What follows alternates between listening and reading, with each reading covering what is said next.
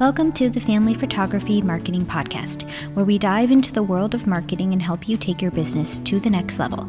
I'm your host, Fiona, a marketing expert with 10 years of experience in the family photography industry, and in each episode of this podcast, I'll be sharing my insights and strategies for successful marketing to help you navigate the ever-changing landscape of digital and traditional marketing techniques.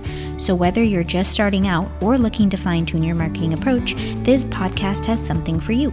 So join me and let's get started. Welcome to the intro episode for the Family Photography Marketing Podcast.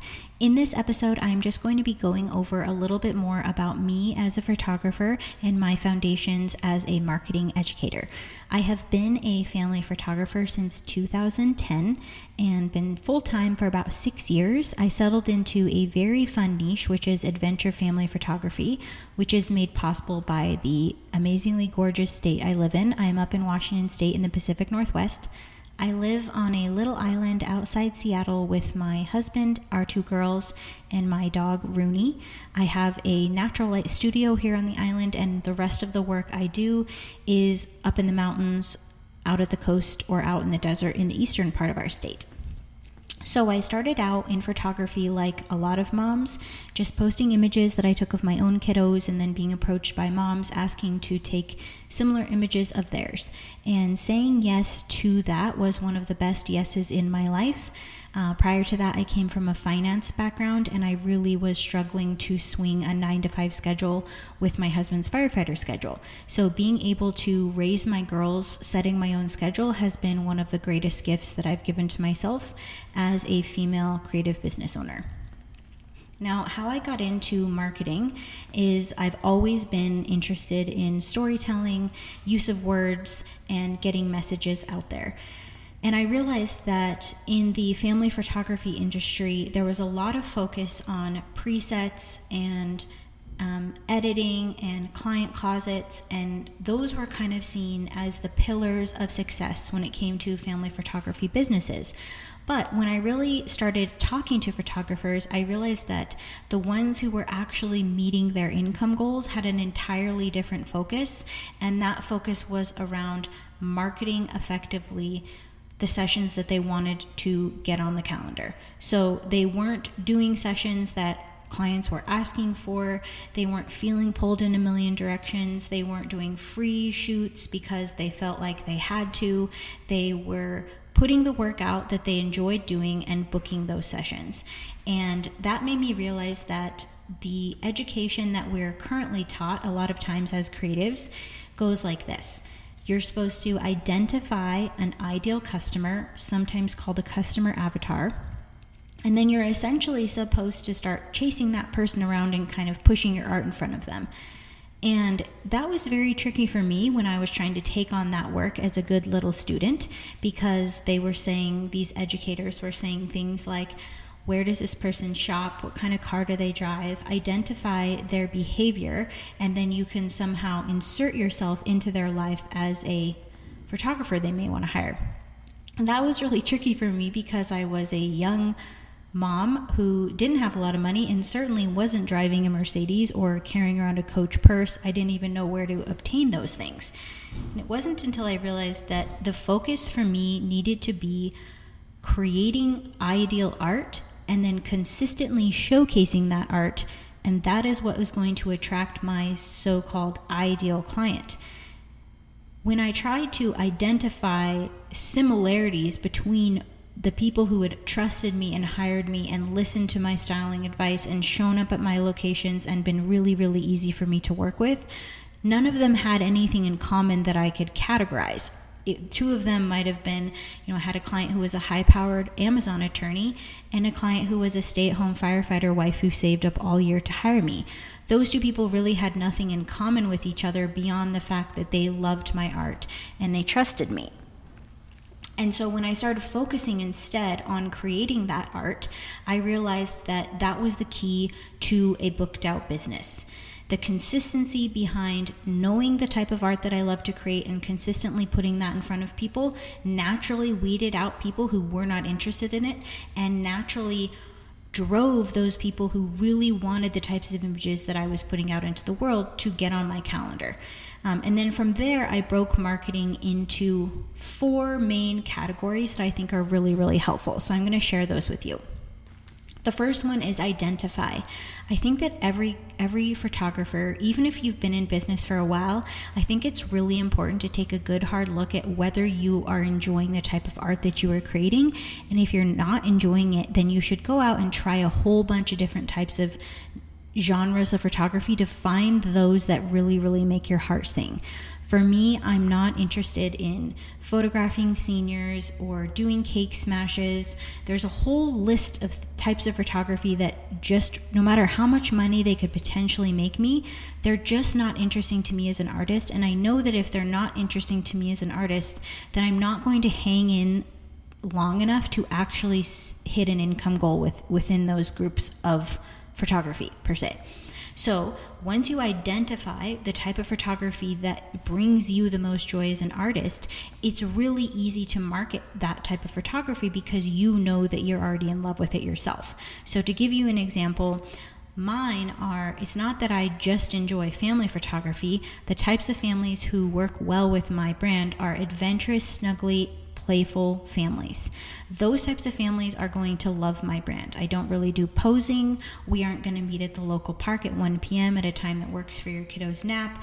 We're going to be up in the mountains. We're going to be playing. We're going to be running around. People might get dirty. I have to have a clientele that does not care about those things. They want to be relaxed. They're interested in lifestyle images. They're not afraid of driving up to the mountains. And so once I connect my artistic joy with clients who want the result of that artistic joy, that is a match made in heaven, and that's what we're looking for. But you can't know what that is. You can't identify that joy in someone else until you identify what brings you joy as an artist. The second step is to inspire. What this looks like is consistently putting out the type of imagery that you want to shoot.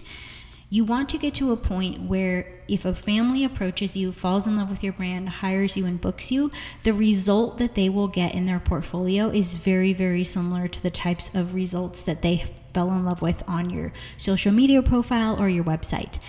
This is a big issue I see where people will shoot one session and things went really well and it just happened to fall into place, and then they aren't able to recreate that work again with the next client who comes along, and that's when you get people who are disappointed and there's a mismatch in trust there. So it's not about being the best technical photographer in the world. There's still about 27 buttons on my Nikon that I really don't know what they do, and I'm not the most cohesive editor. I'm sure I could simplify things. There's a lot of things in Lightroom that I really don't understand. So it's not about knowing everything and being the best. It's about being able to consistently produce art that people who hire you for then receive. The next step is to educate. So if we think about someone in a client journey where they've seen your work and they're inspired by it, but maybe they have questions, maybe they have reservations, it's your job as an educator to foresee those types of questions or reservations that they might have and help them overcome that through education. So that could look like helping them with styling, helping them understand how to get to your locations, helping them prepare their kiddos for whatever you may need them to do at the session, helping them feel really seen, supported, and heard so that they connect even more with your brand before booking. And the fourth thing is to have a little bit of a sales strategy. And I know for a lot of creatives, the idea of a sales strategy or being a salesperson or even being salesy can be really off-putting. In my business, the main sales strategy that I use is scarcity. And so that doesn't have to be something that's really salesy or scary. It just means that I am consistently speaking about and showing my availability and my dwindling availability for certain session types so that I can motivate those clients who are already inspired by my brand, who already feel educated and supported, to take that final step to actually get on my calendar. I'm a big proponent of online booking as long as it makes sense with your business model. For my business model, I usually photograph about 100 families a year, and so I cannot spend 17 emails back and forth with every client, knocking out every little detail. So for me, because I have very, very consistent imagery, because I'm highly educational with my clients, I am able to online book, and pretty much everyone that comes through that system is pretty ideal for my brand. I don't really get people who, for example, if I'm showcasing mountain adventurous sessions, I don't have people showing up wanting posed images where they're all in white shirts and jeans, for example. So my process creates a way that naturally weeds out people that are not a good fit for my brand. I want to reiterate that it takes time to reach that place. So it's not something that happens immediately. A big part in building a solid marketing strategy is to be patient. And I know that that can be hard, but it is very worthwhile. The way that I book out my year is with a Black Friday sale, which I've been doing for about the last 5 years. And to put patience into perspective here, the first year that I did that sale, I had about 2 people book, and it was a bit of a flop. And this last year, I booked out about 70% of my year in one day. That strategy, of course, is just one of many.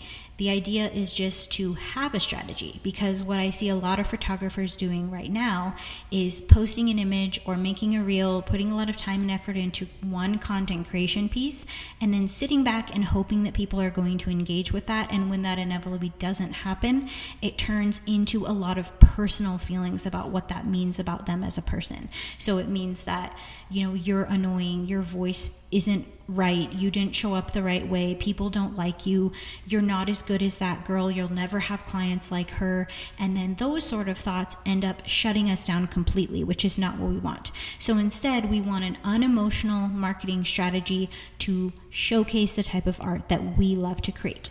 So I hope this has been a helpful intro podcast episode to let you know a little bit more about me and this show. Our next episode will be focusing on how to beat comparison. So thank you so much for tuning in, and every show is going to have a sponsor. The sponsor is going to be me or something that I'm doing. This week, I'm going to be doing an online Zoom class to plan 2023. So where everybody who comes to the class is going to come away with a foundation for marketing their own 2023 year as a family photographer. I will put the link in the show notes if you would like to join. It's January 19th on Zoom, and I would love to see you there. In the meantime, I will catch you next week. Thanks so much.